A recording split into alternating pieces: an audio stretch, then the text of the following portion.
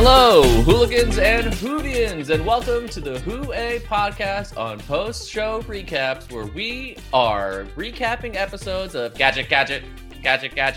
No, I'm just kidding. We're recapping episodes of Doctor Who, and we are in post-season 4, before season 5, 4 specials that are leading the way to the new era of Doctor Who with Matt Smith. But before that, we are here with the last of the Tennant stuff, and I am here with Adam and Melissa, as always. Guys, how's it going? Gadget? Do, Inspector Gadget. Wow, didn't think that was actually where it was going to go. Amazing. Been thinking about that all day. Very excited to be here. It does sort of feel like we are in a weird, like, purgatory type situation where, like, I know how good it's about to be, but I just have to say, this week was a slog to get through these episodes. I really feel like 3 hour-long specials, just to even get to here. We had maybe become a little bit spoiled in terms of the lack of skipping that we have done in this podcast, despite the fact that we have gotten some grief for it. You're welcome, because guess what? You didn't have to watch 3 hours of subpart Doctor Who every single week because we weren't skipping a bunch of stuff. And now it was just like, man, I usually am a 2 times through the episode before we podcast kind of guy. That was not happening this week whatsoever. Like, there was just no chance, but we're so close to the good stuff. I don't know. I think I'm going to come in a lot more down on these couple of episodes than either of you two are, but we'll see. Still excited to be here. Melissa, do you feel the same way? Was this a slog for you with these 3? So the 2 we skipped, I'm very glad we skipped. I did. I made the right call. Yeah, I liked Waters of Mars. I really liked it. There's like some really good moments in there. To me, it's just like this really lovely like coda for David Tennant. And that was just like the thing that I kept coming to where I was like, man, David Tennant's really good at this. Yep.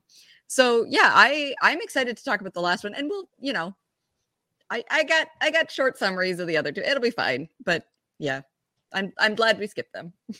Yeah, so for those who are been tracking and curious what's happening here, we've been going through here on the main feed season 4 of Doctor Who. We had done the previous 3 seasons for the patrons. Those, I believe, are still available if you want to go back onto the website. We made them public for you to catch up on if you'd like. You obviously don't have to, but we had it. Originally, we were curating episodes. We were skipping stuff that we didn't think was worth it. Sometimes we fumbled and covered stuff that definitely wasn't worth it, but was funny to cover in retrospect. I'm always going to try and defend my bad decision in Manhattan, but whatever. And now we covered all of 4 because it was just so good. And spoiler, we're probably going to do for 5 as well. But here in this between area, this purgatory Adam talked about, Tennant, David Tennant, who's playing the 10th Doctor, was about to make his departure. Season 4 wrapped, and they decided they were going to do 4 specials, which came out over the course of, I want to say, like 3 years. They were like one by one. So we went for a long time without the regular Doctor Who, and these specials would essentially be like these end-of-year events that would ultimately lead to his big finale, his big farewell.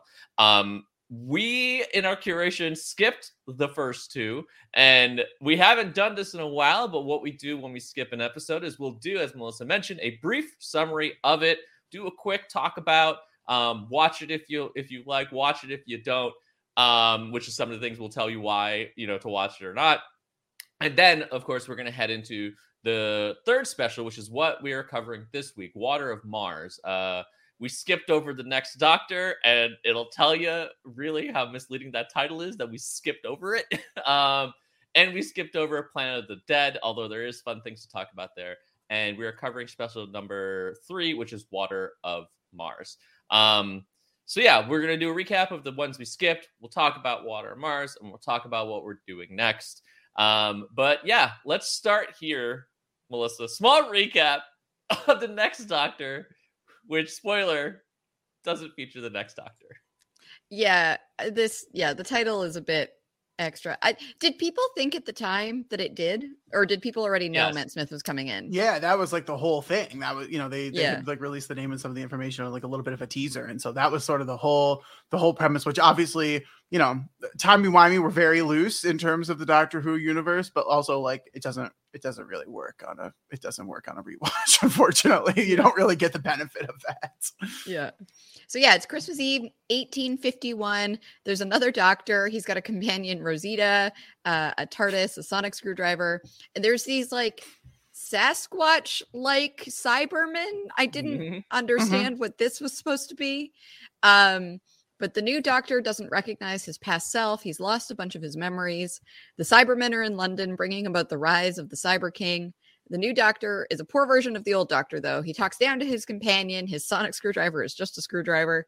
The woman working with the Cybermen shows up to the Reverend's funeral in all red, and the Cybermen attack. The new Doctor's TARDIS turns out to just be a hot air balloon, but the Doctor himself has actually never left London. The Doctor explains about the Cybermen and that the new Doctor was the man Jackson Lake, and who he had thought was killed by the Cybermen. He became the Doctor because he got stamped with information that the Cybermen had about the real Doctor, combined with a fugue state due to losing his own wife. The old men from the funeral are now controlled and marching children down the street to the court of the Cybermen to be a workforce. The Cybermen turn the woman in red into the Cyber King, but she still has all of her feelings and is using that to control them. The new Doctor remembers his child got taken away, and he sees him, and the Doctor saves him, as well as all the other children. The Cyber King rises from the Thames, and the Doctor defeats the Cyber King using the hot air balloon and getting the woman to have an open mind.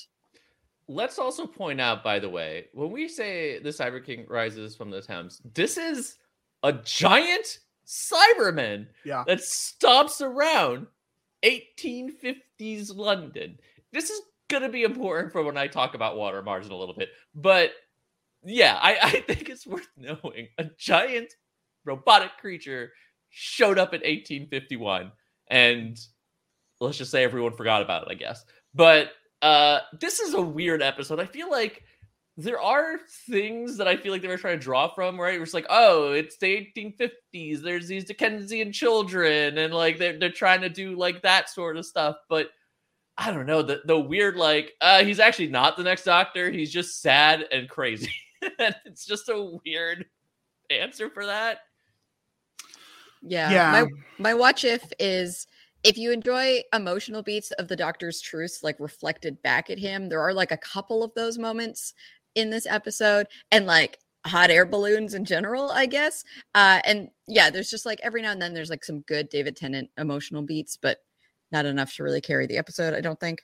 And don't watch if you don't want to watch another Cyberman story that is like very much the same as what we've already seen, except it's in Victorian England this time, and more bad special effects.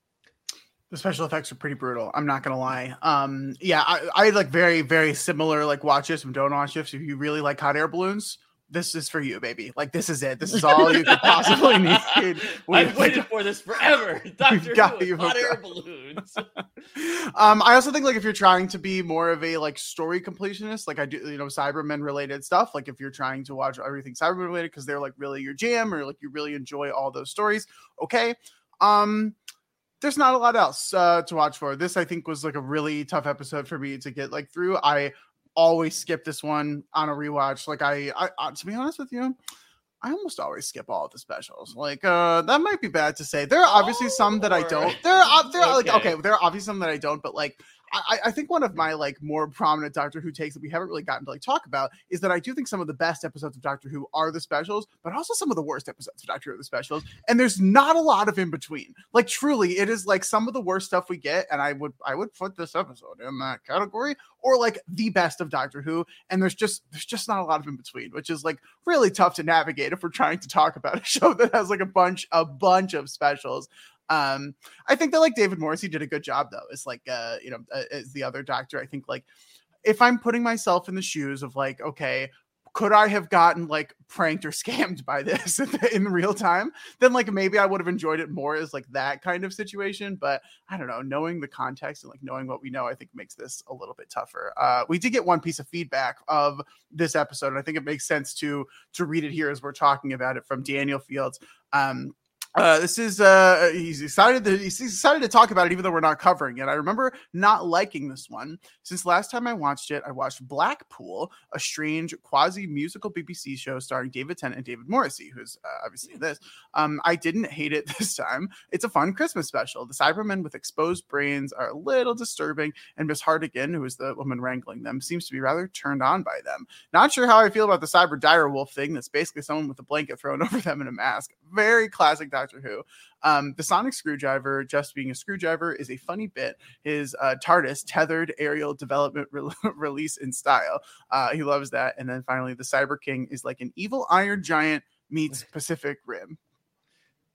Yes, the two things that I definitely want to combine together, and this is the outcome. It's what Doctor Who is missing, Kevin.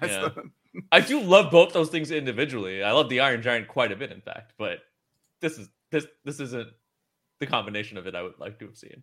I think for me, my watch it if is very much in line with the David Morrissey of it all. I think he's pretty good in it, and like if you're a fan of his run on The Walking Dead, you can check him out here. Completely different role. I definitely was fooled a little bit, and I think we were both, and I say we because I believe I watched this with my wife at the time. After our, Doctor Who getting together that I talked about in the last podcast,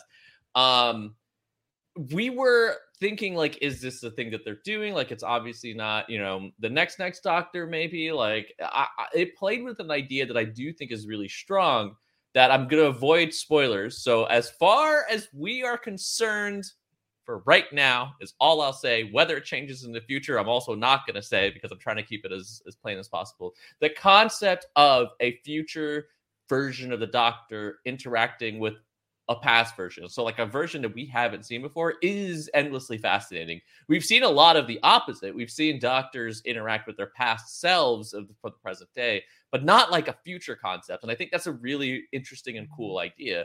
There's obviously technical levels about why that's difficult to pull off, but I still think it's doable, especially I think to an extent where Doctor Who ends up going. But it's really a concept that was exciting at the time, and the fact that it was a bit of a letdown, which is why I will say the don't watch if you're excited, because you're going to be let down, I think, for if you're anticipating something really fascinating like that. Yeah, I think that's what I obviously knew that he wasn't like the next Doctor, but I didn't know, okay, he's just going to be some dude. Like when I first started watching this, I was like, oh, was this someone who they were thinking like, we project him, 40 iterations from now. So like, who knows if we ever even have to worry about like making that make narrative sense. And he was actually going to be the Doctor. And then like, as it unfolds, it was like, wait, this dude kind of sucks. But I was originally thinking that he was the Doctor and just like some far distant version of him and just not the next one. But yeah. Yeah. All right. So if there's no other thoughts on the next Doctor, there is a little bit more that we could talk about with Planet of the Dead, the second special. Melissa, take us away about what nonsense happens here. Yeah, so I liked Planet of the Dead certainly much better. There's a vase being guarded in the International Gallery, and someone is mission impossibling in to steal it, leaving behind a waving cat. The thief runs into the Doctor on the bus, and it's Easter. The Doctor never does Easter specials because it's hard to find because it moves around, but he remembers the original, which I thought was just this like fun moment here. The bus is transported to this like desert landscape. A woman hears the voices of the dead. The thief, Christina, calls the Doctor, says the Doctor is not a name. It's a psychological condition, to which I took great offense. The Doctor comforts the people on the bus, telling them to hold on to what they have waiting at home, which I thought was this kind of sweet moment. The Doctor's new best friend is a unit scientist named Malcolm. The Doctor and Christina are captured by some large fly aliens, and it turns out the sand is the remains of a dead civilization. The sandstorm that's coming is actually a swarm of these like manta ray-like aliens. The thief uses her Mission Impossible powers to do something, grab something. I wasn't really paying attention. The Doctor discovers Christina's the thief and disapproves. And I was, the like weird, like colonial tone throughout this episode was frustrating. But then he admits that he stole the TARDIS from his own people. The Doctor manages to use the stolen gold vase to get the bus to fly back through the wormhole to London. The Doctor refuses to bring Christina with him because he's lost the people who travel with him, and he says never again. The woman that hears voices tells the Doctor his song is ending, that it is returning through the dark, and he will knock 4 times. And then the Doctor helps Christina get away in the flying bus.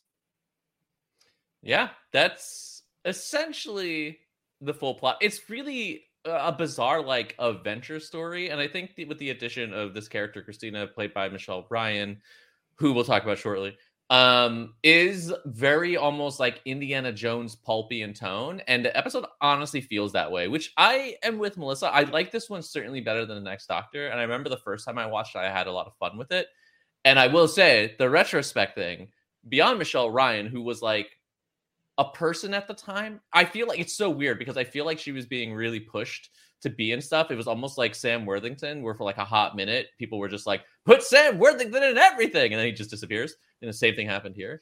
But more importantly, the person who ends up not disappearing, Daniel Kaluuya is in this episode. And we've talked about who are famous people that have been on this. And I think he certainly is famous. Like, I don't know if he's certainly not the most famous, because again, we'll get to who that is. And we've had some strong contenders, but he's one of, like, I feel like I put him there with an extent of Andrew Garfield. I mean, he's been in a Marvel Cinematic Universe movie with Black Panther, which was extremely popular. He was nominated, and sadly, I don't think he won, for Judas and the Black Messiah. Phenomenal role, in which he played Frank Hampton. And like, he's extremely talented. And of course, Get Out, the Jordan Peele masterpiece of a horror movie. He's pretty well known. I knew him before this. It would be from Skins, where he was in another show that has birthed many, I think, popular people, from Nicholas Hoult to Daniel Kaluuya to oh my God, how am I forgetting his name? Dev Patel. Thank you. We're all on Skins together, so it was kind of wild seeing him here, especially because he plays like a really goofy dude, which I think is very funny. But even in this, his comedic timing, I think, is pretty good. So that's my watch if, which is basically watch if Daniel Kaluuya. And I feel like that's the reason to like check out this episode. And don't watch if you don't have a lot of time on your hands, I guess. I like that. Yeah. If you don't have an hour that you're just not interested in not getting back, then like, I guess, like, you know, maybe you could watch this. Certainly the cast. I think the Michelle Ryan conversation is really interesting because I do, like, at the time she was rumored to be the next companion. Like, there was a lot of talk of her kind of like stepping into that role. And I do think it would have always been interesting because we had this with Catherine Tate, right? Like, she was on the show as like a one-shot type situation and then came back as the companion. And maybe it's a good onboarding ramp to see what people think of a, characters they're coming on. I don't know. I'm ultimately very happy with who we went with for our next companion, and would have been very upset had we not gone that route. So there's that. I don't know. This one did nothing for me. Like, truly, yet again, like, another episode is just like, okay, I guess we're like on a bus a lot, and like, I don't know, like, there was not a lot of intrigue for me. I sometimes struggle to really quickly get emotionally invested in characters that are not like consistent throughout the show, and like, I don't know that we got any characters this episode or the previous episode for that matter where I was like really invested in their like arc or well-being or like any of their motivations or anything like that. It just sort of felt like we were going through the motions a bit. And David Tennant I think is really good. Like, this is like the best of David Tennant is in this stretch here as we get to the end of the previous season and into these specials. So like, great for him. But we did get another piece of feedback that included a little trivia question, which I actually really liked. And so I'm excited to share this. So a little bit of trivia from Danny Fields. Yet again, thank you so much for all your contributions. We love getting feedback, and please keep sending it in. The double-decker in Planet of the Dead was supposed to be completely intact, but a shipping container was dropped on it when it arrived in Dubai for filming. As they didn't have time to send for another bus, they had to smash up the one they had in London to match, rewrite the script to say it's a trip through the wormhole caused the damage, and then hope that no one wondered why it didn't sustain more damage on the way back. Good job. I did it. Yeah, I didn't even notice. I really love that. Yeah, that's really funny. So I love that kind of stuff. So if you're interested in double-decker buses that have been smashed, I would watch this one. And then if you're interested in doing anything more productive with your time and actually curating a list of Doctor Who episodes to watch, I would skip it. Yeah, I consider this like a decent one-off episode. There were some, like, I thought, yeah, there were a lot of side characters, so it was hard to get invested in any single one, but the ones that we got for the brief period of time that we got were fine enough.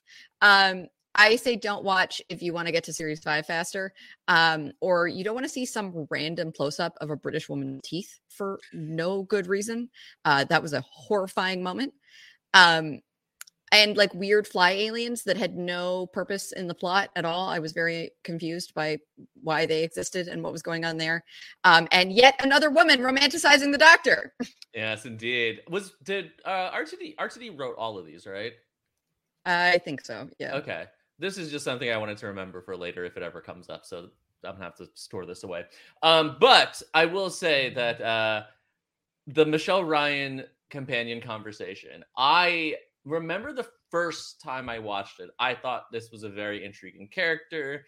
They were like written in a way that could be very playful with the Doctor, like a personality that's like a little bit different than we've seen necessarily, right? And the fact that they're like a thief. Like, as a person who also is really into comics, it was very Catwoman-esque. And I am a big fan of the Batman-Catwoman relationship. I ship them real hard. My wife and I are constantly at odds about that, but that's fine.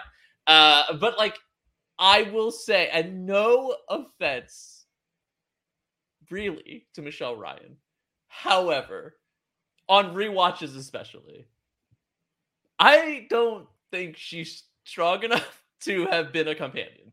Like, I think the character's interesting. She has moments, but there was just a little bit there that I was like, "Ooh, you're not selling it enough," especially to be a companion long term, and especially coming after Donna.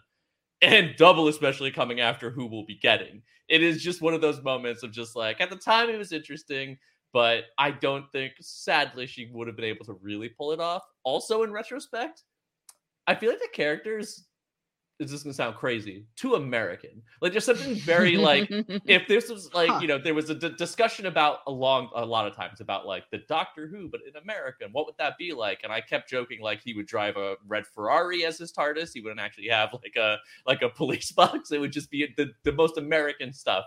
And one of it would be a companion like this, where it's just like, what would be a cool American companion? And it's just like, ooh, she's like a cat burglar, and she's witty and like, like going with him toe for toe in a different way, and flirtatious. And I'm like, yeah, this feels very American. There's something just very American about that personality type, I think. And I don't know why, but like, that's where I feel like now it just kind of reads that way to me. I'm really curious, Kevin, what your experience is with the average American and how often they are cat burgling things. It's not the average American. This is like the TV version of what America likes, right? Because like, I could totally see it. Like, you're in the studio in Hollywood about like, what do we want to show that the people will like? And this is like the type of stuff we come up with, right? It's not a police box TARDIS. It's like, he's to drive a car that we can then sell toys of, and kids will drive around, like nonsense like that. But anyway. Yeah, the thing that I didn't identify it as like American, but she's like very pushy about it, right? She's like, we should go, we'd be so great together, like all this stuff. And I was like, I don't think you make each other better. I think you like make each other worse. And like the Doctor and the companion, I enjoy the dynamic where they each make each other better, right? The Doctor helps them, with Donna, like helps her see what she's capable of until the end. We don't have to talk about it anymore. It's too sad. But he made Donna better, and Donna made him better. And I think that when the companions do that, it's a really like compelling relationship. I think that this relationship would have felt more toxic, and I don't think it has the legs to be for that to be fun more than like a handful of times. Yeah, I think that's a very fair assessment here. It could be, I think the handful of times is interesting, right? You could have a couple episodes in the realization of just like, oh, this is bad. You're not better. I need to like leave you somewhere. Yeah. Probably. I sort of thought he was going to say that at some point. And then he's all like, no, I've lost too many people and I'm all sad about it. And I was like, oh, that's why? I thought it was just going to be a like, it's not you. It's not you. It's not me. It's definitely you. Yeah, we are in the sad boy phase of Doctor Who right now for Tennant specifically. And we're going to talk about the following special, Water Mars, more into detail right after we come back from our break. All right. Before we dive into the episode fully with the breakdown, I did want to get one, some high level thoughts, and two, something that did happen in the previous episode that you mentioned, Melissa, a prophecy that comes into play a little bit. That's mentioned. You had it written down, and I think you just read it, but do you still have it again? I do. Okay, yeah. She tells the doctor his song is ending, that it's returning through the dark, and he will knock 4 times. Yes. And this is the thing that's gonna, I think, come into play pretty amazingly in this episode. This idea of his song ending, the knock 4 times is definitely going to be a thing. It's something certainly we have talked about on this podcast a little bit, but it's really interesting, that setup. And also, Melissa, when we kept doing the knocking, those 4 beats, there was a second level to it that Adam and I were just like, okay, well, don't say nothing because she doesn't know about that part of it, I guess. So hence why when the prophecy happened, it was. Except I saw the preview for, like, I immediately knew who this was referring to, and then like I saw the preview and I was like, yeah, okay, that makes sense. I think it's still like cool though. Like you know, to the credit of the show, like I think that, you know, I'm not a big preview person. I know Kevin has like strong feelings on like previews and trailers as well, but like I generally like won't seek them out or like won't even really watch them. But I do think that like, especially in this case, as we get to the end of this episode, which is whatever, like still an hour plus away for us. But I think it like still is good at setting up the idea of like, okay, this is cool. Like I think like teasing something big and not like really revealing what exactly like it is or how it's going to come into play is still really good for Doctor Who specifically. I think there could be a lot of traps and pitfalls, but like in this case, I think it worked really well. Yeah. And so thoughts overall though on Water Mars before we dive into it, I would say I like Melissa actually when I first, because this is your first time watching it. When I first watched it, I really liked this episode, and subsequent watches I still enjoyed it. But I was kind of worried going into it, like, would it have the same impact? Would it have the same feeling for me?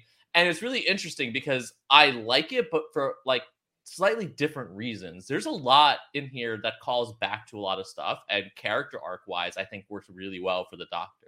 About where we've seen him from the past and where he ends up at the end of this episode, I think is kind of fascinating. Yeah, I think there's some good stuff. I think that there's some really good emotional stuff in here. I really like the story. Actually, I really like this episode. Like, I think I'm just gonna come out and say, like, I thought the concept was really cool. We're gonna go through it, but I think it's a good one. I think that there's enough emotional stuff here, but I also think that like the whole premise is really interesting, and the Doctor's kind of emotional journey throughout it is really fascinating. So yeah. I mean, how early should I talk about like the? Well, that's what I was gonna say. Like, do we wait for Adam's like high level thoughts, or do we just like, does he say it now, or we I don't know. You tell me. What do you want? Piece it together as we go. What do you want, Adam? What do you think? You want to do it all now? No, I certainly don't want to do it all now. But like, my chief problem with this is that I feel like some of what is happening is just too funny to take seriously. like that some is a take I did not see coming for like this. Some of this looks so stupid that like it is impossible for me to be like actually feeling anything. Like there's no terror. Okay, like we'll get to this obviously, but like there's one scene where like we're running all the way across a freaking whatever hallway, and we we hit the NOS, and then we like leave a trail of fire, and then we walk in, and then the baddies start power washing the window. Like it just looks so stupid. I think it looks stupid in the best way possible. I'm like laughing. I'm not scared at all. I'm like laughing because it literally is like, can I wash your windows for you over there? It's like, what are we doing? It looks so dumb for so much of this, and it just takes me out of it completely because like the tonal shift is like, oh my god, this is the creepiest like water alien ever on Mars. We're all gonna die, and our mouths are turning into weird little, I don't even, butt chins. I don't even know what's going on here. And then we start washing windows, and it's like, I don't know, it's just so much whiplash, and I just can't do it. So that's like the gist of my chief issue here. All right. Well, I think we can get more further into it as we go through the episode. So let's kick us off, Melissa. Yeah, so a woman is watching a video from her daughter and her granddaughter. Meanwhile, the TARDIS arrives on Mars, and we see astronauts are working there. A robot stops the Doctor for trespassing. Yeah, the astronauts question the doctor. One of them is holding him at gunpoint, and the doctor says he hates funny robots. Two of the astronauts are working in a garden. One of them bites a carrot and turns into a weird water monster. This scene, by the way, I have to call out as fantastic. Like, I thought it was so good how she, like, because it's the two people, right? The one who bites the carrot, and then the like their partner who's working with them. And we're in the foreground with the partner, and in the background, you see the person who took the carrot, and like I think his name is Andy. And he like Andy and Maggie. I got everybody's names in this episode, which is how you know that I like actually got invested in who these people were. Yeah. But like you see him from the back in the background, so he's like kind of that out of focus way, and he just starts shaking and like you know, like moving, and then he like falls to his knees. And it's, I thought, a very effectively done horror shot. So I really liked how that shot played out. Yeah, they do that a couple times in this episode. So yeah.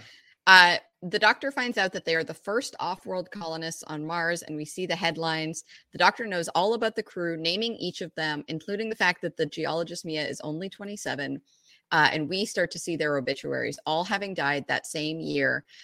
And a news article about the Mars base being destroyed by a nuclear blast that same day. The doctor tells them he's sorry with all of his hearts, but it's one of those rare times where he's got no choice. The doctor tells them that it's been an honor. He remembers that there are two others, and over the comms, they hear this growling. We see lights going off in the garden area. The doctor insists he's leaving, but the captain tells him to come with her. I will say, okay. I like this. Okay. I like this setup. We've seen that, like, immediately what this is clearly portraying to us. The doctor shows up somewhere, crazy stuff starts happening, and essentially the crew will start dropping one by one. We've seen the setup, but I do think the way it plays out and paces out is really interesting.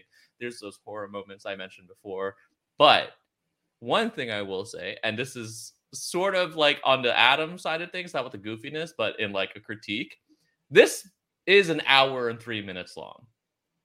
A full, I would say, the 3 minutes of that was flashing individually to each person's obituary as the doctor said their name. I thought that was maybe a little bit much. Like, every time he said their name, they flashed to an obituary of the person. Like, I get like the impact of it is there, right? Like, it's meant to be impactful.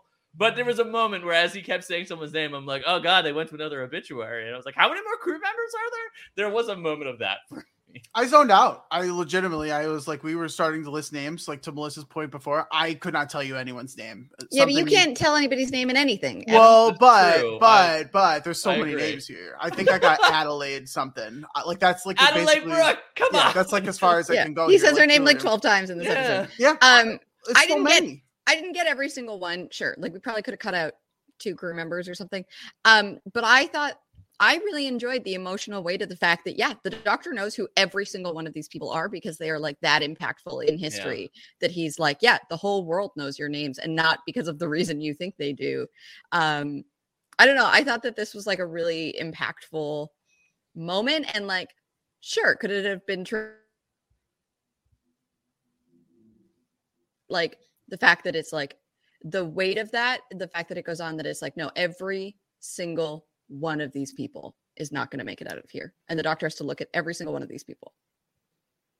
Yeah, I think that it's impactful. I agree with that. I think it's one of those like subsequent watch problems, right? Because I do think when I first watched it, I think it was impactful and I really liked it. And just hearing you talk about it again, I'm like, right, this totally makes sense. The idea of like, he knows everyone's name. This is how important they were. And like, they have meaning and stuff like that, and where it lasts totally tracks for me. So yeah, hearing it again, and especially from like the reason when you watch it the first time, it does work. I think for me, it was just one of those, just like, I'm watching it now again, and I'm just like, maybe they could have trimmed this, but that's a hindsight one of like, I know it already. If I'm watching it happen, I think it does work. You're totally right there. So the doctor says that he hates robots again, but not robots, the people dressing them up and giving them silly voices, reducing them. The engineer, who admittedly's name I never got, comments, the gadget is adapted from worker drones with an incredible strength capacity, which I wrote down in my notes because I thought this was a thing that was going to come back at some point. It does not. I was like, that's clearly going to be a thing that gets referred to. Gadget's going to save the day with his like awesome strength. No. It's because the key is just really heavy. A normal human can't hold the TARDIS key. Yeah. The doctor asked the captain if it was worth it, that they say she sacrificed her whole life to come to Mars. Captain Adelaide says it's been chaos back home for 14 years. The climate, the ozone, the oil apocalypse, humanity almost reached extinction. And to fly above that, to stand on a world with no smoke, where the only straight line is the sunlight. Yes, it's worth it. The doctor calls her a woman with starlight in her soul. That's a great line. If that was a pickup line, that'd be just, I feel like that's a pickup line. Ooh, I ship it. You think like you could walk up to someone and be like, "Hey, you're a starlight to my soul." That's starlight in her soul. Starlight in your who's? What do you mean in her? I'm setting the scene. Mm-hmm. I am walking up to someone and I am telling them, "Hey, I'm the starlight in your soul." No, Adam. You're the starlight in... You are who's really, the starlight? You're George McFlying this. You're like, instead of I am your density. That's what you're doing right now. Maybe who's the starlight? The line would be, you have starlight in your soul. I'm telling her about her own starlight? And that's what drew you to her? There's... Adam. This is somebody write some lessons for Adam. Someone needs to Marty McFly his George right here. This is okay. So we're back. Okay, I'm back. Okay, I still don't think you open with that line. He said it was a pickup line. I mean, right? You can pick someone up partway into a conversation. You know how do you? Okay, tell me how I weave in her starlight. You go. They're a famous astronaut captain, and you're talking about her accomplishments. Well, that's one if they're that, and very specific. You start talking to the person. You are fascinated by their story and their life. You get to something they've done that's like interesting or amazing or emotional, and then you use that line, and there you go. Like it's the. Adam. Okay, you know what? Here's I'm going to use that line this week, and I'll report. Yeah, but here's the thing: podcast. I would have to think you used it wrong based on just what just happened. Listen, Kevin, if you know anything about me, I always use these lines wrong. Like this is so well known. Like I'm whatever. I'm going to use it this week. I'll report back next week. It'll be you are in the tent in the Twilight situation. Yeah, I'm. Oh my god, that fucking tent. What a pull! Well, what a pull.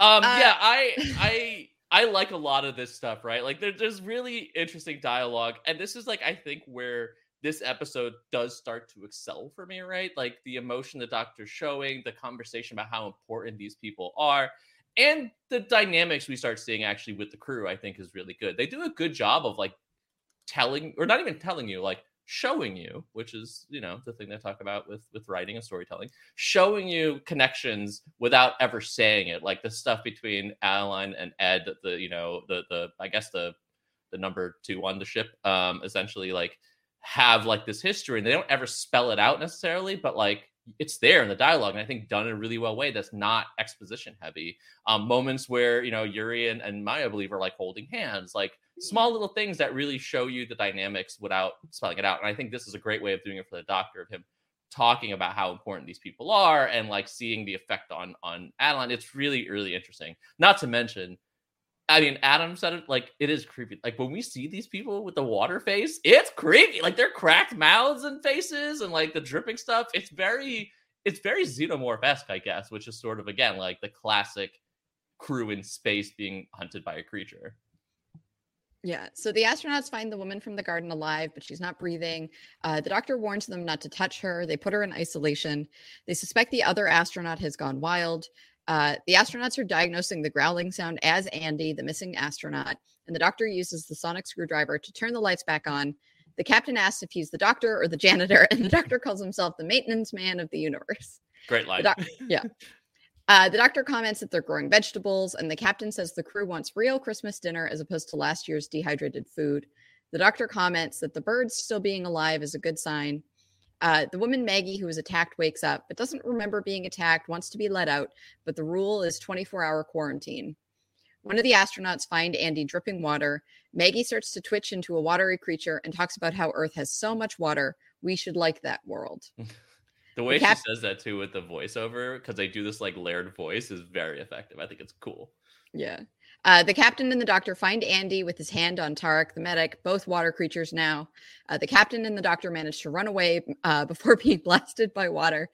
The captain warns the crew not to drink the water, not to even touch it. The doctor comments that human beings are 60% water, which makes them the perfect hosts, but he doesn't know what they are and he has to go. That whatever started here, he can't see it until the end. The two water dudes start to spray water at the airtight room the captain and the doctor are in, airtight and therefore watertight, but that depends how clever the water is. And they run away chased by the water dudes. The doctor uses Gadget to give them both a lift like a flaming Segway. The doctor makes sure that Gadget gets in with them despite hating the robot. The captain tells them that they're safe, but the doctor tells her that water is patient. Water just waits. It wears down the cliff tops, the mountains, the whole world. Water always wins. This is the part Adam talked about. And yeah, but like, come on. Like them hopping onto the back of Gadget and it's just like flame trailing out of there as they go down this corridor. For me, I'm just like, this is fun. I'm into this. It was just too much. Like it was just too much for me. If they would have like gotten on, they would have just moved. Like I did not need like the whatever it is, the Ghost Rider situation happening out there. Like I just did not need that.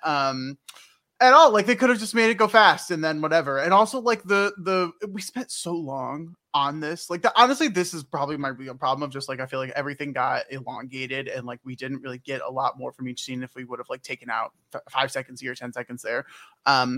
We saw so many shots of David Tennant just like cool as a cucumber riding the thing while she was like grabbing onto him for That's dear true. life. Like we went back to that shot at least 3 times. Like and it just kept going and going and going. Like he was, you know, a Midwestern dad taking his boat out on the lake and trying to impress other people. Like that was the situation happening here. And I was just like, okay, I just don't need more of this. And then like as they're raising their hands to open up the pressure washer and we're like starting to wash the windows, I couldn't do it. It like wasn't scary. It was just funny and like not in a way that was like haha comedy, but it was just like, what are we doing here? Like this feels like such a terrible production of like a sci-fi situation. So I don't know.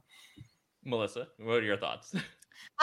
Yeah, this wasn't necessarily the scariest thing, but I was sort of intrigued by the whole concept of like water on Mars is like the thing that is being searched for, right? It's being lauded as like, oh, this is like the future of, you know, if we can only find water on Mars, it'll be great and whatever. So again, it was sort of this like decently simple concept that I appreciated of like, but what if there was in something in the water? Like, what if the water was the baddie?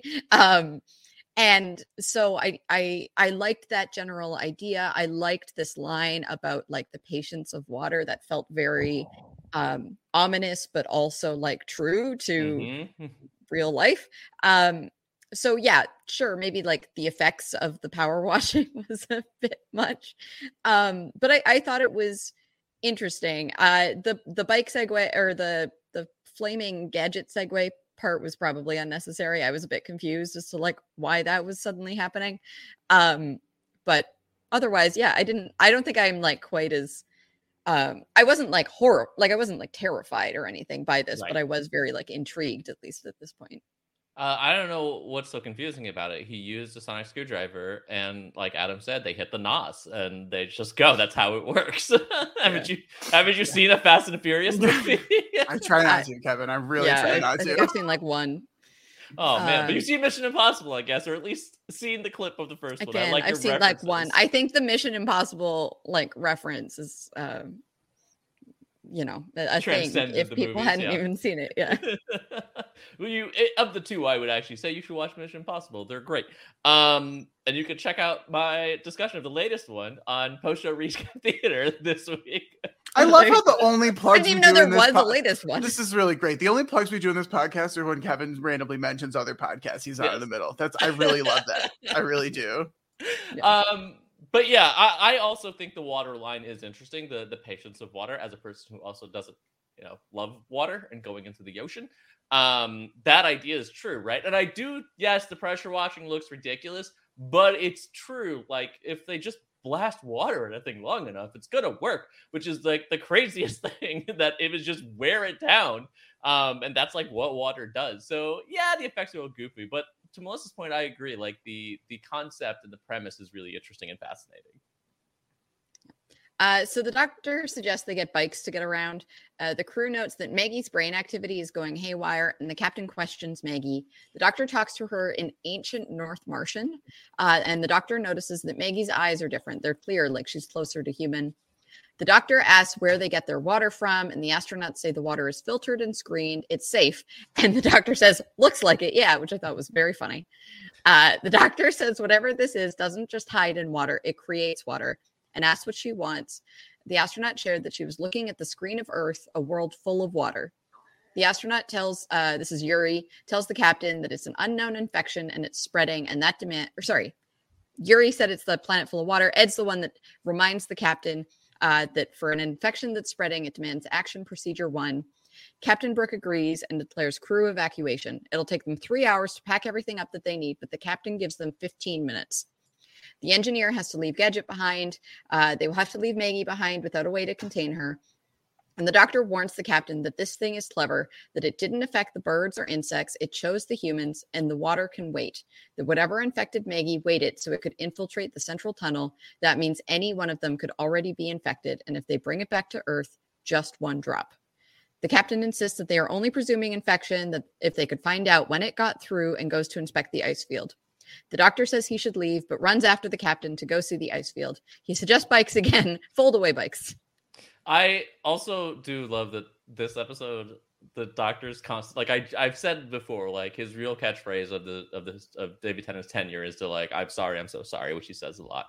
But his catchphrase of this episode is basically just like, I should go. Like he says it so many times, it just made me laugh. Like every other moment, he's like, I should probably leave. I should leave. And then does it for obvious reasons. But I just think it's very funny that he kept doing that whole bit. Did it not like bother? I feel like I'm usually the one that kind of like stands in defense of this sometimes, but it did start to bother me a little bit that he kept bringing up like how he can't get involved or do anything. The whole like fixed point in time. Like we get this conversation even more and more again as we go on throughout the episode, but like this conversation starts at the beginning, like when he gets there, like he really does acknowledge that at the start, and then it's like, okay, well, we all know that you're basically gonna ignore this rule in some capacity. So like, why are we even saying it? Did that not have any effect on your viewing of this episode? Because it definitely bothered me a lot more on the rewatch than it did when I first saw it. It didn't, and I'm gonna play Adam here because I do read it, and I don't think this is an overly generous read, but I say that all the time too. Yeah, I know it's true. But I don't think he's saying it as a manner also of just like reminding the audience or whatever, because there's that belief like they're repeating it so the audience knows. But I do honestly think he's genuinely trying to convince himself. Like every time he's bringing it up, it is him, like he is trying to tell himself, this has to happen, I can't interfere. And I think he's like, it happens a lot in this episode, but I do think it's really purposeful because he needs to convince himself that, because deep down he wants to. And I will say, though, even in the instance of like, well, you know, you are going to do something, how it ultimately ends up happening, I think is fantastic. Because I do think it is emphasized by this continuously saying, I can't do anything. And then when he does it, you're sort of just like, ooh, yeah, maybe he should have, like, you know. So I personally think it works. Yeah, I think it's interesting that we like theoretically know how this episode ends from the very beginning, right? And yet it's the way that it's unfolding that we're like, okay, but is that going to be how this works? Like I think that there's enough intrigue here as to what's going on that I'm still kind of like, okay, yeah, like at this point I'm like, okay, the captain is going to decide that like the infection could spread to Earth, and so she can't. So that this was sort of the moment that I was like, okay, yeah, that's definitely what's happening here. But then I was like, for me it was like, how is the doctor's role in this going to play out? Like that was the part that I was intrigued by. Like, is it going to be a Pompey situation where like he's the one that ultimately has to push the button and like make that call? Or is it going to be something else? Does he like try to stop it? It can't, like, how is that playing out? So that was the part that I was interested in, kind of despite the fact that we ultimately knew sort of the conclusion of this episode. So Yuri apologizes to Maggie as he leaves her behind. Maggie manages to get out of the medical door. She screams. Andy and Tarek stop their waiting and go back down the hallway. The doctor talks about the long ago race of Martians who built a world out of snow, the Ice Warriors. The captain remember that for later. Continuity. The captain says she doesn't have time for stories, and the doctor wonders if they found something down there and used their might and wisdom to freeze it. The captain is searching for changes in the water process to find the timing of the infection and tells the doctor that he doesn't look like a coward, but all he's wanted to do is leave, that he knows so much about them that it's like he knows more. The doctor tells her that this moment in time is fixed, that everything else is in flux and can change, but certain moments have to stand. The space on Mars with her is one of those, and what happens here has to always happen. She asks what that is, and the doctor says he doesn't know, but that he thinks something wonderful happened, something that started 50 years ago. Adelaide says she never told anyone that, but the doctor says she told her daughter, and maybe one day she tells a story to her daughter of a day the Earth was stolen and moved across the universe. Adelaide says she saw the Daleks. We looked up to this, and the sky had changed. Everyone was running and screaming, and my father took hold of me. We see young Adelaide's father leaving to go find her mother and promising to come back. Adelaide says her parents were never found, but out on the streets there was panic and burning. She went to the window, and there in the sky she saw it, and it saw her, that it stared at her, looked right into her, and then simply went away. I knew that night, I knew I would follow it, and it's this like Dalek outside the window. The doctor comments that it wasn't for revenge, and Adelaide asks, what would be the point of that? And the doctor smiles and says, that's what makes you remarkable, and that's how you create history. The doctor tells her to imagine it, that she began a journey that takes the human race all the way up to the stars.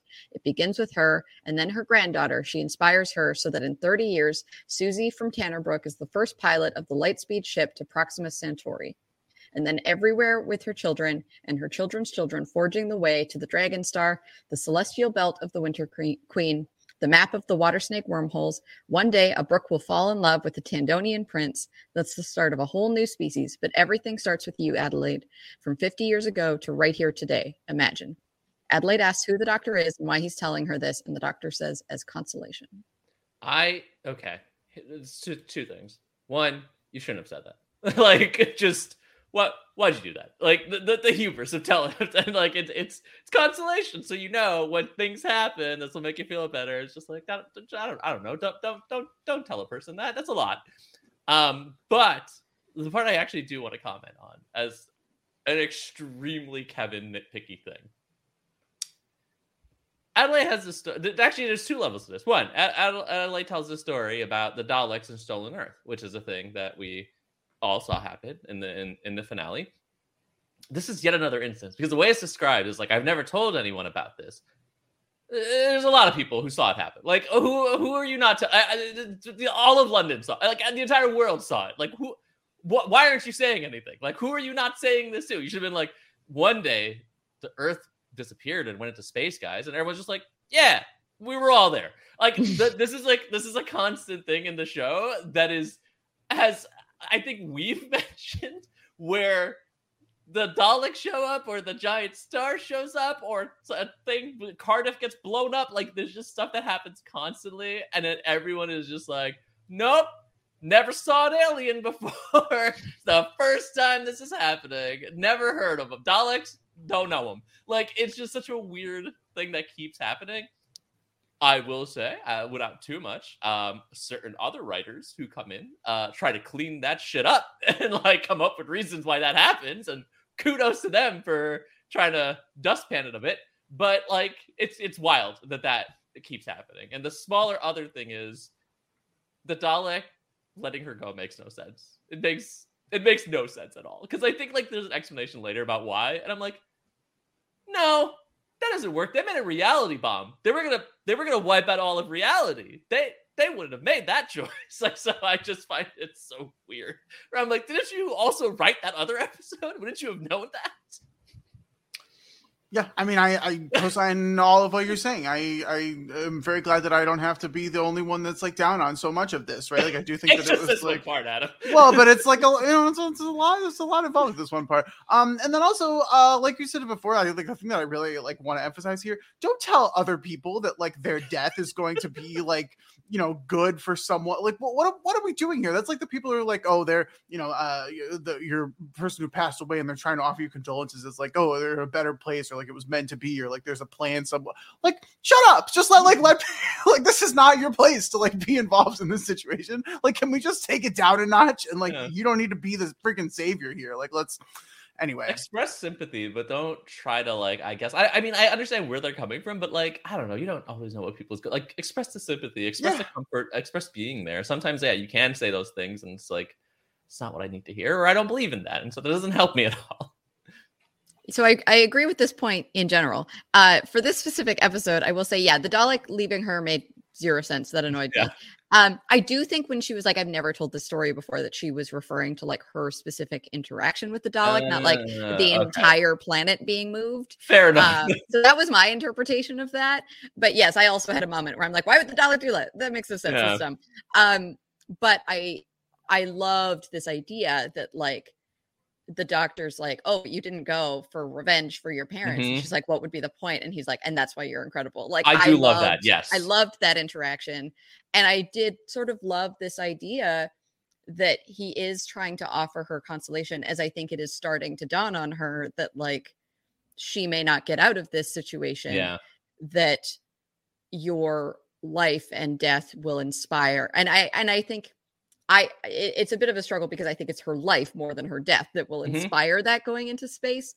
But that it's like the legacy of what you did being these like first colonists on Mars. Like, don't worry, humanity like continues to build upon that legacy and like go further and see more things. And like your family is at the crux of that because of like your granddaughter who you've inspired to do that, which I think is like a very sweet idea and you know, potentially comforting to someone like this woman who's given up, she said, like 14 years of her life to like achieve this goal, where he's like, yeah, this might seem really, really awful, but like it's not for nothing. You're not going to like destroy this base and then like humanity's like, yep, too dangerous, never doing that again. Like that's not what happens here. So that was, I think, why I liked this moment, and him like the words as consolation. It's just like this big gut punch at the end. But I think that the captain is smart enough to like already be like putting these pieces together of what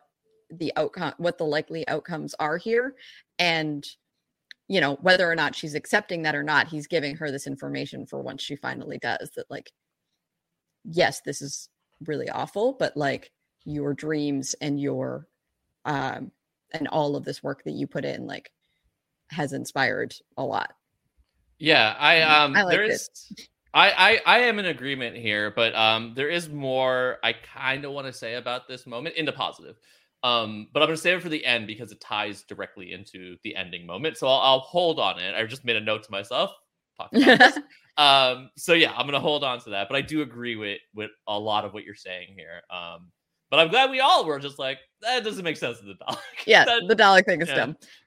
So we find Andy's maintenance log of a water filter that doesn't fit. Adelaide says the infection arrived that day and the water cycles out of the biodome after a week, so the rest of them can't be infected and they can all leave. The astronauts start loading food. Adelaide agrees that the doctor was right about the bikes, and she tells the doctor to leave, that she knows what this moment is. It's the moment they escape, and tells him to get out. Andy and Tarek are making their way as the crew prepares to leave, but they're on the roof and they start to spray water. The captain tells them to keep working. The doctor watches and recalls the headlines of the nuclear blast, and he leaves, but his access to leave is denied. The captain demands he tell her what happens. He refuses, but she says she could ramp up the pressure in the airlock and crush him. The doctor says she could have shot Andy, but she didn't, and he loved her for that. And imagine she knew something and found herself somewhere like Pompeii and tried to save them, but in doing so makes it happen. The doctor said anything he does just makes it happen. The captain says she's taking action 1, that there are 4 more standard action procedures, and option 5 is detonation, the final option, the nuclear device at the heart of the central home, that she detonates that device, taking the base and her crew with her, and no one ever knows why. But she was saving Earth. That's what inspires her granddaughter, that she takes her people out into the galaxy because she dies on Mars. The doctor says, you die today. She flies out there like she's trying to meet you, which was just a line that like broke my heart. The captain says she won't die, but the doctor says your death creates the future. The captain asked him to help her and asked the doctor if he knows all this, why can't he help and change it? He insists he can't, that sometimes he can, sometimes he can save someone, but not her, that she's wondered all her life why the Dalek spared her, that it knew her death is fixed in time forever, and that's right.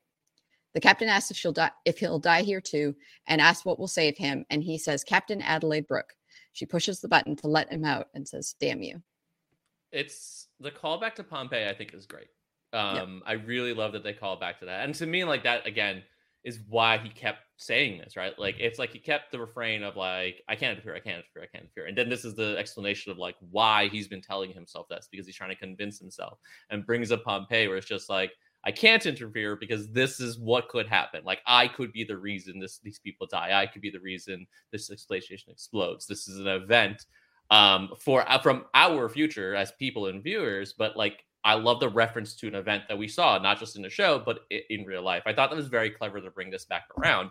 And to your point, Adam, right? Like, if this is like a whole arc story that's being told, especially if you look at this from, in my opinion, like Runaway Bride, even to here, there's a very strong narrative thread. And I think we're seeing a lot of it pulled from so much of the Donna stuff, especially.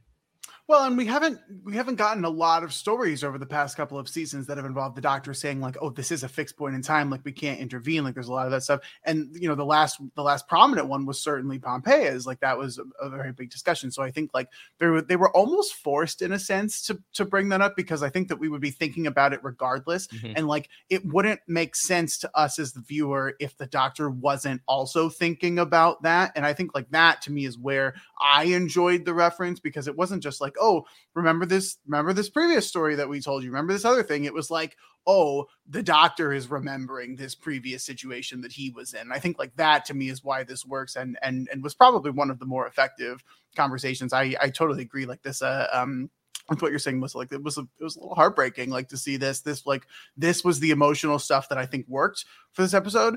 There was a lot that didn't. There was a lot of like weird, wacky humor things that weren't supposed to be funny that like really didn't like work for me. This conversation did work for me. I thought the delivery was really good. The line read was really, really good. And like, I could feel that emotion. Like, there was a lot there. She was like out here doing a very big thing. This was like a very important project, a very whatever research science. There's a lot of whatever science, you know, I'm sure science is very important in a lot of ways, and those research projects are great, whatever. But she's like putting a lot out there. This is like her big passion, and like to leave this legacy and like to leave something for her, you know, daughter, granddaughter, whatever. Like it's very important. And like, we could see the impact of that and how that was making her feel. So I did appreciate that part of it. Science is important, Melissa. I respect you. You sure about that?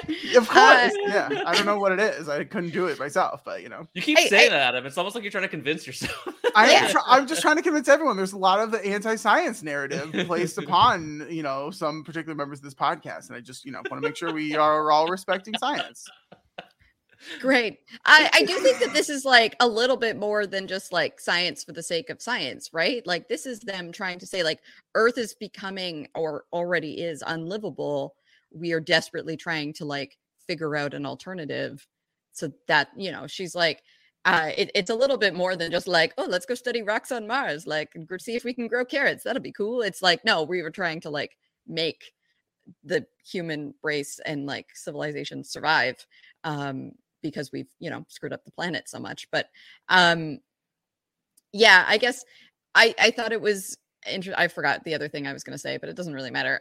Basically, I just think that like I remember the emotional weight of the Pompeii episode coming back here, I thought really paid off for me. Like, the idea that the Doctor is grappling with the fact that like, it's a fixed point, but it was a fixed point that like, he still had to be responsible for. And I think he's like desperately trying to avoid being responsible for this one.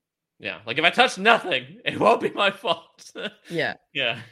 And yeah, I think that just like the weight of that devastation that he brought is like weighing on him really heavy in this episode. And so I think that's why like this conversation and some of the other ones I found really impactful. So water starts to enter the room with the crew. The captain orders them to the shuttle, but water's pouring in. Water traps one of the crew members, and the Doctor leaves, hearing them yelling for her. She watches a video for her children as she gets drenched with water and becomes one of the water creatures. The Doctor walks away as the crew's continuing to try to escape. Ed, the engineer, gets hit with one drop of water and tells them to go without him. He says, "I'm sorry, Captain, one drop," as he becomes a water creature. The shuttle is compromised by Maggie, and Ed causes it to destruct so that they can't use it to get to Earth. The blast throws the Doctor. The hull is broken. They start to lose oxygen. And we hear the Doctor's voice saying, "I'm not just a Time Lord. I'm the last of the Time Lords. They'll never come back. Not now. I've got a TARDIS, same old life, last of the Time Lords. And they died and took it all with them. The walls of reality closed. The worlds were sealed, gone forever. The Time Lords kept their eye on everything. It's gone now, but they died. The Time Lords, all of them, they died. I'm the last of the Time Lords.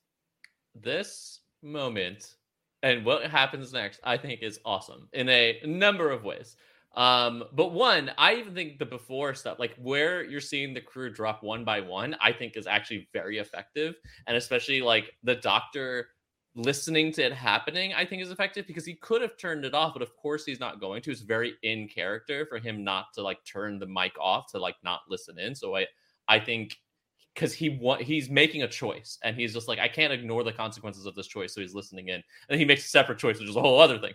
But like, I like seeing them all go one by one in the ways they do, I think really works. And again, like we have a brief conversation with Ed and Adeline about that, where it's just like, well, you never did forgive me. And we don't know the details, but it works. Like the way they talk and the interactions for me really works in developing a story for these characters in a way that made me feel like they had history without expositing the entire history. And like we've been hinted at it throughout the entire episode with their interaction. So I thought it was like a good way to show story in the way without telling exactly what happened. And I personally found that it worked really, really well. And something I do want to say though, as we'll come into here, because Adam, this is your area. Obviously, the music in what's to come is great, but my wife actually pointed this out because she was there watching this with me. When he's hearing the voices right before he makes the decision, they use the Bad Wolf theme. It is subtle, but it is right there, and like that is so good. And I was trying to like rack in my head, like I'm like, do they always? And I think yes. I feel like the Bad Wolf theme is specifically used every time there's like a danger moment. And like what that danger is always in the context of like the bigger story. But I think that's so interesting to use here and so like cleverly effective. Yeah, I mean, the music of Doctor Who is a podcast that needs to happen at some point. There's especially as we get into the Matt Smith stuff, like there's just so much good stuff. It's just ridiculous. They do use that Bad Wolf theme like pretty often, and I really do like it when they're using it in these non-Rose capacities because it just elicits that emotion, right? Like it really takes you back to the time when the Doctor had this emotional weight, emotional attachment to it, and I think like, as the Doctor is traveling sans companion here, like he is, out there, picking up new companions every single time, right? Like we're just kind of going all over the place. Like there needs to be like some sort of emotional tether to keep us involved and with the Doctor, like with him emotionally, because we don't have like that consistent person by his side. And I think like the music can do a large part of that, especially as like, again, we're getting to the end of this episode and we get the Ood stuff as well. Like the music really is top notch throughout all of these specials. Murray Gold is a brilliant genius. Like I will always say that from now until the end of time. And I agree with most of what you're saying, Kevin, in terms of like it worked as like people were dropping the different crew members. But I think like the slight modification that I would make is that it worked for me because I could see the impact of them dropping on the others. I don't know if I was like super invested in them individually as they were dropping. Like I don't know that story really. Yeah, fair enough. But their like emotional weight and them dropping towards the people that were still surviving, towards the captain and even for the Doctor, that is what like made it work for me. And I don't know how important of a difference that is, but like I that is why it works better for me than kind of what you were talking about. Yeah, like Adelaide is the one I'm most invested in here, and watching her having to like constantly be recalculating what she does as like they lose crew members, as they lose access to different parts of where they are. Like, yeah, that was the part that I was invested in, not just like each of these individually. All of the woman like watching the video of her children as she's getting drenched in water was like pretty heart-wrenching. Yeah. Okay, so the Doctor returns to the base, starts ordering them around. The captain tells the Doctor not to die with them, and the Doctor said someone told him recently he was going to die, that he was going to knock 4 times, but it doesn't mean right here, right now, because he doesn't hear anyone knocking. Then Andy knocks 3 times, but the Doctor says 3 knocks is all he's getting and shocks him. He says water and electricity, bad mix. The Doctor says they can use heat, works against the ice warriors, works against the flood, which is what we're now calling these like water people. Adelaide points Halo's out... mad. Sure. It's a thing from the video game Halo. Cool. The flood is a very big part of that. Okay. Adelaide points out that he said they die for the future and for the human race. The doctor says yes, because there are laws of time. Once upon a time, there were people in charge of those laws, but they died. They all died. Do you know who that leaves? Me. It's taken me all these years to realize the laws of time are mine, and they will obey me. The environmental controls are down, but the doctor insists he's not beaten. His helmet is damaged, still not beaten. The doctor says they aren't just fighting the flood, they're fighting time itself, and he's going to win. Maggie emits a screech that cracks the glacier, and the doctor brainstorms. Thinka. What have we got? Not enough oxygen. Protein packs, useless. Glacier mints, Minty, Monty, Multa Bene, Bunny, Bonnie, Bish, Bash, Bosh, Arg, the room. Look at the room. Section F. What's in Section F, anyone? And he does this like whole big thing. Yuri explains it's just storage, weather spikes, the robots, the atom plants. The doctor asks who needs atom plants and reveals Gadget, says he loves a funny robot. He gives something to Gadget, pats him on the head, calls him a good boy, and starts to drive Gadget through fire and water. Adelaide prepares to implement Captain's Protocol 5. The doctor says if he has to fight her as well, he will.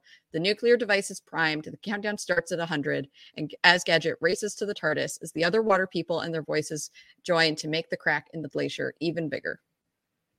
This entire sequence is, one, fast-paced and intense. And it starts off with a theme we've heard, which I find very interesting in retrospect, because to your point, Adam, about the usage of music in this show, this is a theme we've heard many times, and they usually use it when the doctor's about to do something amazing and cool, and like it amplifies intensity. It's arguably one of the themes of this version of the Doctor, the 10th Doctor.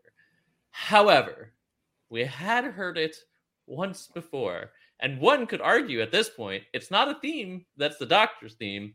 It's the theme of the Time Lords, because the other time that this was used was the reveal of Yana as the Master. And I think it's very interesting to use this theme at this particular point, where it's at first the Doctor doing something heroic, and then the way he is talking, it is not like the Doctor. Like, very quickly, you can hear the way he's speaking about how he is control of time obeys him, not the other way around. It's just like, ooh, this doesn't seem the right way to be looking at this. And I think it's just really, again, really interesting thematically, the music choices that are used, and thinking about when these cues were used previously. I just find that very fascinating in this moment. Yeah, I think that this like Breaking Bad moment of the Doctor, right? Where he's like, do you know what? I like everybody else is dead. There's only me. Like, why am I subject to obey these time laws when that was our whole thing, as like to maintain that? He's like, I am the one who can say whether or not this is true. And I just, yeah, I think that this is just so interesting, that and such a like natural conclusion to the trauma the Doctor has gone through, where he's like, you know, the number of time, how many times has he said like, not today, like whatever. Mm-hmm. And this is all day he's been like, I can't do this one. Like, I can't stop this. This is a fixed point. And then suddenly he's like, who calls it a fixed point? I do. Like, there's nobody else to hold me accountable. I can change it. I can make it work.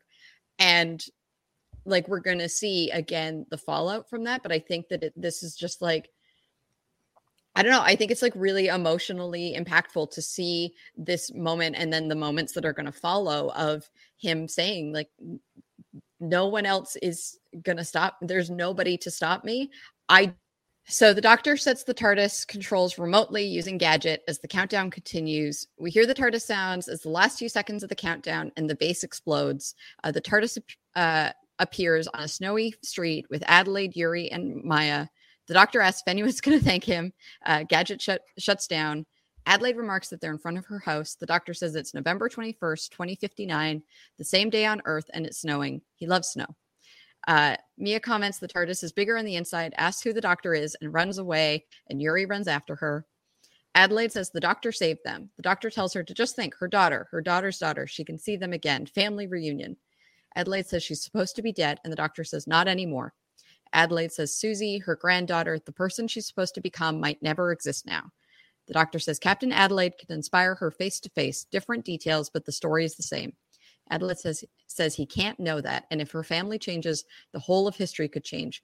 The future of the human race, no one should have that much power. The Doctor says tough. Adelaide says he should have left them there. The Doctor says he's done this sort of thing before in small ways, saved some little people, but never someone as important as her. He says, oh, I'm good.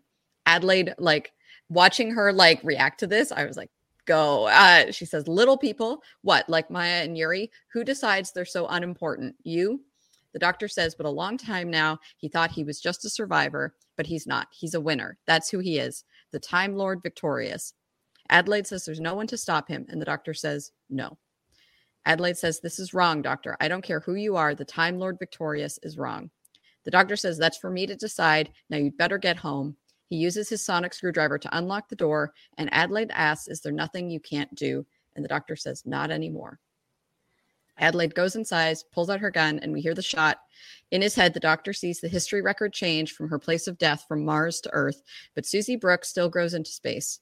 The doctor hears Adelaide's voice say, I don't care who you are. The Time Lord victorious is wrong. The doctor turns to see an Ood looking at him.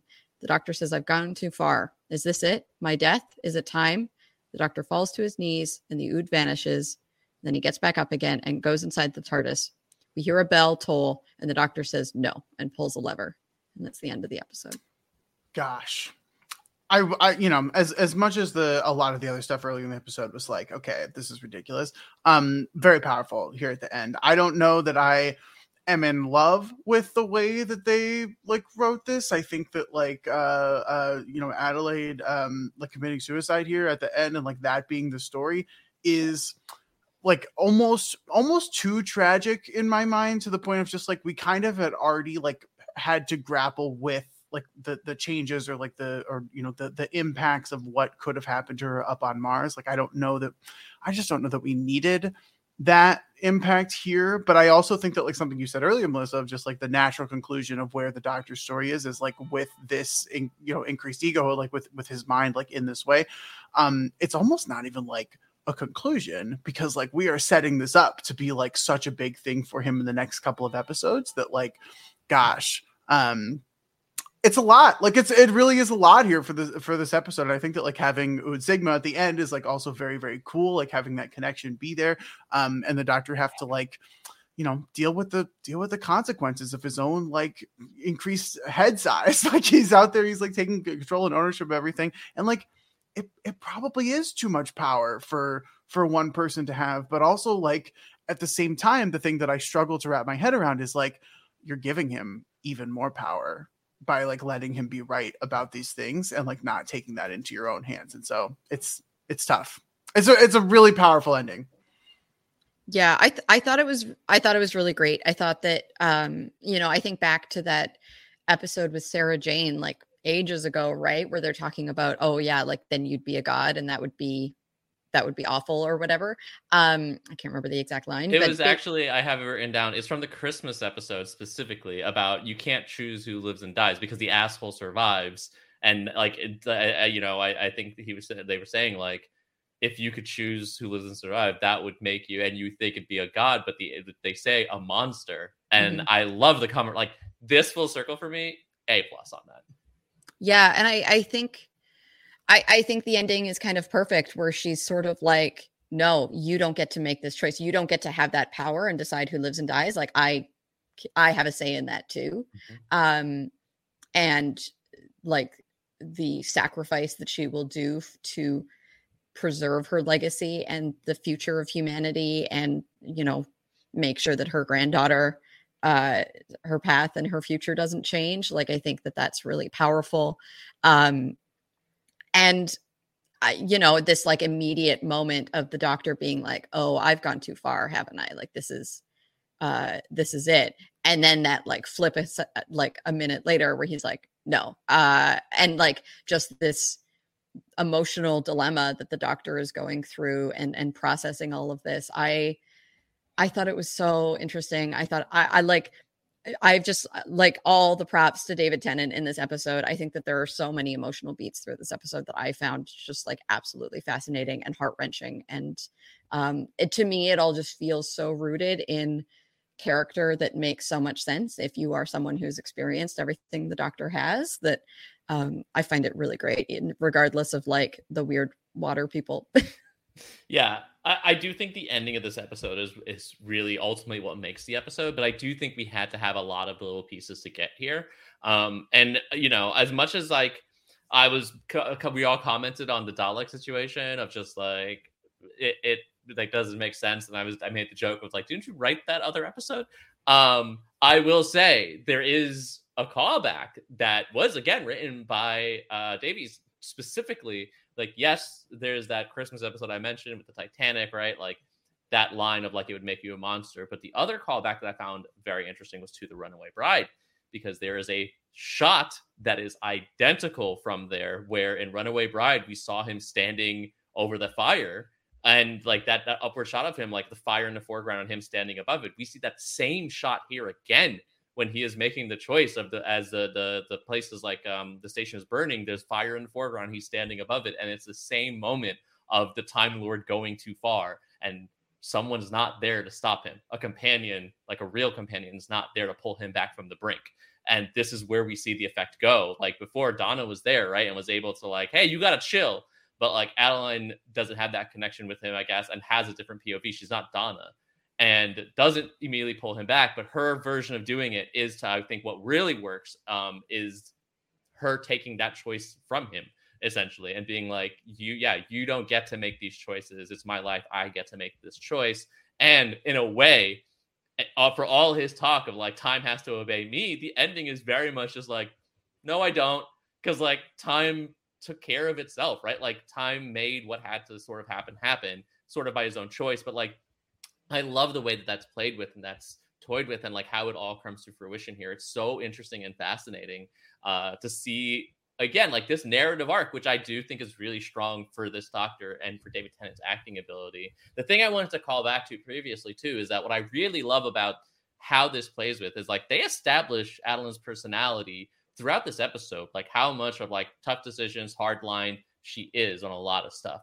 And there's always this thing about like you see sometimes in fiction and from the outside looking in, it's always interesting to talk about, but it's the, you know, it's the whole Spock thing, right? Like, what is the life of the few for the good of the many? Like, it's that idea. What's one life when, like, her life in this case, put against what is the future of humanity? And the choice that has to be made has to come down to that person. And I think it's always interesting to see it from the outside perspective and like be like, well, I would make that choice and I would do this. But then putting it in a character sense makes it feel so much real. And the other thing that I think about, I think this is one of the prime examples for it. And the other one, which is very similar in its own way, but like very different, is from Futurama, which, spoiler for a 20-year-old series, but is coming back. So if you're watching, if you have Hulu, Futurama's back. You can check new episodes starting this month.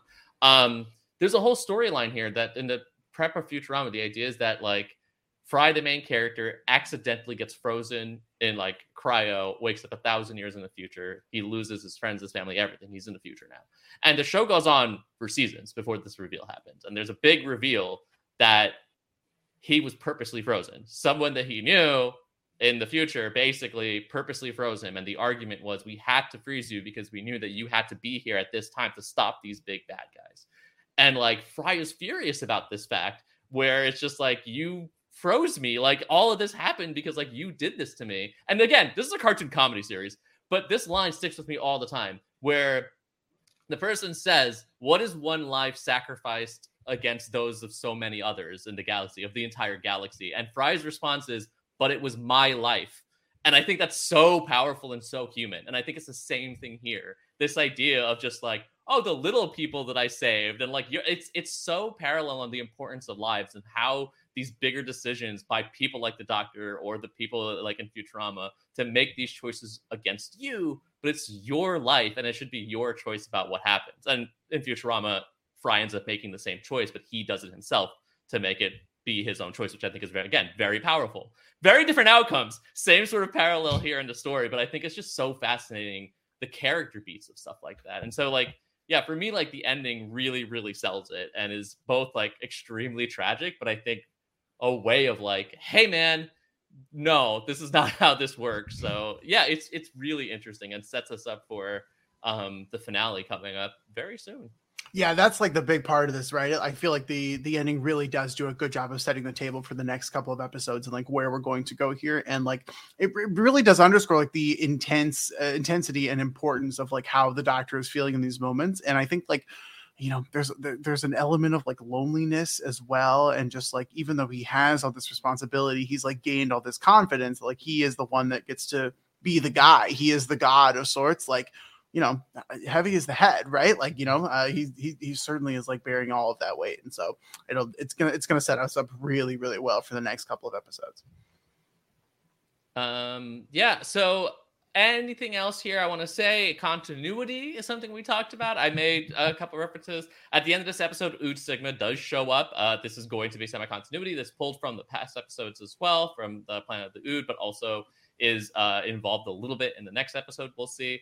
And the Ice Warriors is something I said, remember that for later. So the Ice Warriors are, I believe, an old Doctor Who villain that is from the original series. They do make a reappearance in future episodes, but spoiler, pretty sure we're skipping that one. So just to note, though, we'll call that back out when they show up. But that was one thing that went through. Obviously, the 4 knocks couldn't be a big thing as we head into next episode. I do like that moment. 3 knocks is all you get. I thought that was very interesting. And I think those are the main beats here that I can think of as far as continuity goes. All right. So other than that, we have ratings, or rather before ratings, feedback, and then we'll do our ratings. So let's start there, Adam. And what feedback did we get? Yeah. So as always, please keep sending your feedback. You can do it on the Discord, a couple of different ways to get that feedback, and we love getting it. Only a couple pieces of feedback this week. First and foremost from Daniel Fields, water always wins. He loves his eyes. Tennant communicates so much with his eyes. The Pompeii callback is perfect. It's exactly what I was thinking of when he was watching them scrambling around. The idea of the Daleks saving young Adelaide is beautifully done. And getting trapped behind the wall of water is very, very intense. And then, of course, the kids on video, so heartbreaking. I love Tennant's Doctor, but I don't like the turn he takes at the end of this run. He goes so power crazy. The logic problems at the end have always bothered me. Like, does the base exploding undo the creatures being rewarded from the cracking ice? And how are Mia and Yuri's reappearances explained? How is Adelaide's body ending up back on Earth going to be explained? Nitty gritty stuff. But then he ends with the quote, "No one should have that much power." It's a lot of power to have. Yeah, I don't know about any logistics stuff. That feels very like RTD hand wave. It's fine. Yeah, I mean, it's usually how it works. I do also want to say what's interesting. We didn't hit on is this idea of, and this goes back to I think one of my complaints about Journey's End is that intent is so important. And I think when the Doctor was like in Pompeii and he saves wow, I'm blanking on that actor's name, but he's Peter Capaldi. Wow. He saves Peter Capaldi. The intent is like saving a life because that's all I can do in a moment I can't change. And I think that's important because the intent here is so much not that. It's not about saving a life. It's about essentially this being like having the power, being like, I'm the one that's in charge and I get to do what I want. And there's like a level of that is fascinating and interesting because I do think you should try and do, even in a fixed point situation, even in a Pompeii, even in this, you should do as much as possible to try and save as many lives as you can because that's what being a hero is. Throw thing at wall, bounce, hit head. But like this, it's a Thor reference, but this specifically is like the wrong intent, right? Like the intent is not about saving lives. The intent is almost about showing how good you are and how much better you are than other things. And I think that's so fascinating and interesting about this as well. Yeah. And then finally from Stuart, with Journey's End, we got the Doctor's impact on Donna's life. This time we get to see Donna's impact on the Doctor's. Waters of Mars is delightfully creepy, but from the moment they start flashing back to news articles foretelling death, you know some timey-wimey big theme shenanigans are actually afoot. The Doctor's Time Lord victorious moment with Adelaide is so impeccably ominous, and the music for that brief moment is Wagnerian with this almost unresolved bittersweet progression of chords. Yeah, actually, again, this is like there is a music podcast there, like the understanding like the Wagner operas and like how. Okay, anyway, honestly, give me an hour of this, please. These little pockets of phenomenal concepts make up for a fairly well done but standard arrive at a base, monster emerges, save the crew episode. But this moment doesn't do quite enough to carry it for me. I think I'm like pretty close to where Stuart is here. Like there were these moments that like really did shine and really set us up well going forward, but like, you know, they were able to like partially make up for some of the other stuff. But yeah. All right. And send feedback in as much as possible always. Like, even if you weren't able to get into this week, we read feedback from previous episodes as well. So please send them in as you got them. But for now, we're going to head into ratings. So, Melissa, what do you got for Wibbly Wobbly and Timey Wimey this week? I don't know if Adam's gonna be mad about this. I'm gonna give this a 4.5 for Wibbly Wobbly. I consider this a 5. I thought that this was such a good episode. I really enjoyed it. I enjoyed the emotional beats all throughout. I love the character of Captain Adelaide. It's one of those where like the few nitpicks are gonna keep this from, and I kind of want to reserve that upper echelon for our like Blinks and Silence in the Library style episodes that are just like true perfect episodes. But I thought it was really, really good. I really enjoyed David Tennant, especially. And for timey-wimey, I'm going to give it a 4. I thought that the fixed point stuff didn't bother me because I thought it was sort of explained in a way that made a lot of sense, that like if this doesn't happen, there's so much fallout that like needs to happen. And the Doctor talking about all of his like, I can control that, I can change it.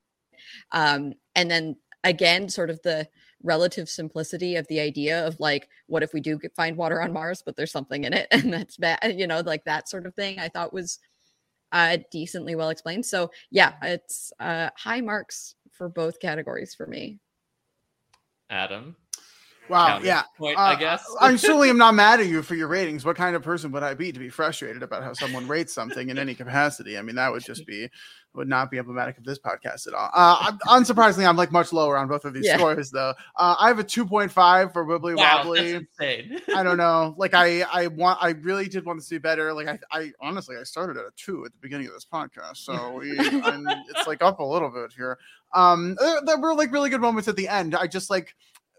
It felt like, if we would have gotten rid of 20 minutes of the stuff that I didn't like, this could have been like a 5. Like truly, I think that if we had like cleaned this up quite a bit, then we're there. But timey-wimey is even lower, unfortunately. I did not find the time elements that I was looking for, and aliens aren't time. Aliens aren't time. So 1.5 for timey-wimey. I like wanted more. The most that we got were the obituaries that kept changing, and I didn't need 10 minutes of news clippings on my screen for this. Like I'm not trying to watch a CNN town. Like, I'm like, let's get off that. So 1.5 for time. Pretty low overall, unfortunately.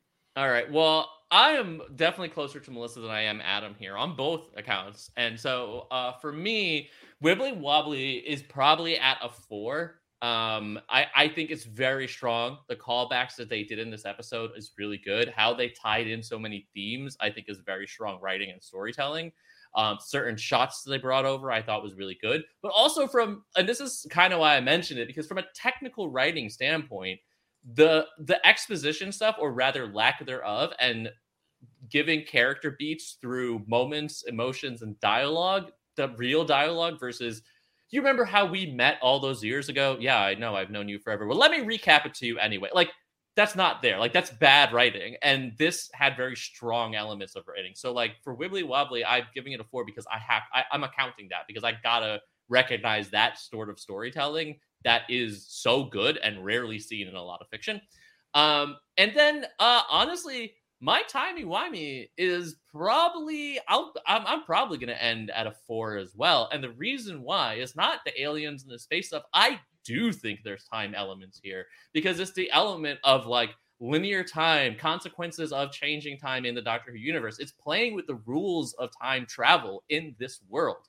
The consequences of trying to do it, time itself being like, no, thank you, and course correcting things. Because yes, it's her decision, but if you look at it from a broader sense, it's just like, no, time is a fixed point, and essentially the universe forced time to wrap around itself to cause the event to happen because they had to. There's so much in there about time as a concept and time rules and time travel and how it works. Whether or not that always follows through is a whole other thing, but I like their ability to try and do that in a way that I don't think we've really seen heavily until like stuff like Pompeii has done before, about the consequences of your own choices and how that affects time. So I'm giving it high scores on both. So that's where I'm landing here.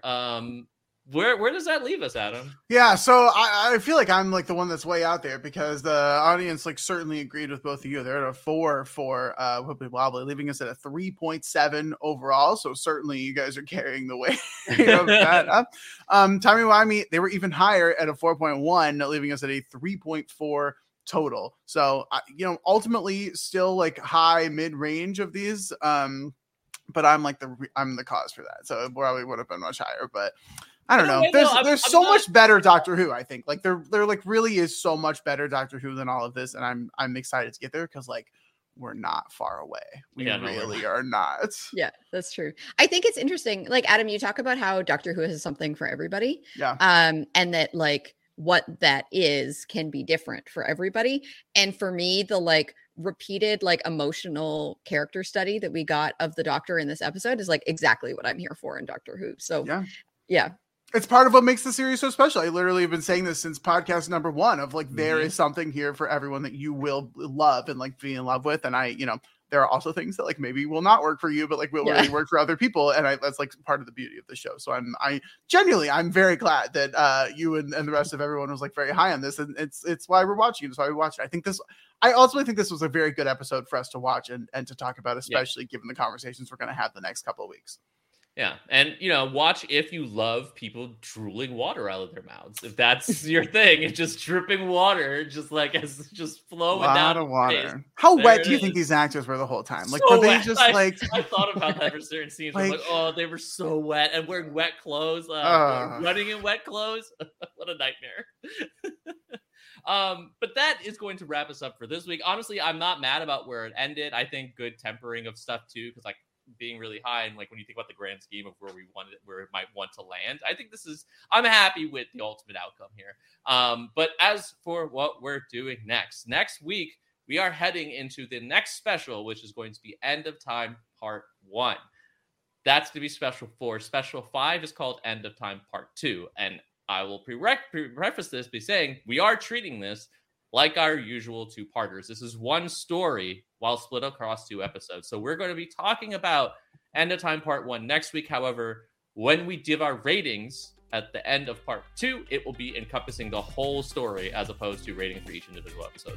Obviously, get there how you want. If you like rating each and then averaging it out, go for it. If you like just watching the whole thing and then figuring out where you want to land, go for that too. But send in your feedback, though, for Part 1 for next week. And if you missed this week, feel free to send in feedback as well for this episode. And until then, man, only a few more times left, but all on Z.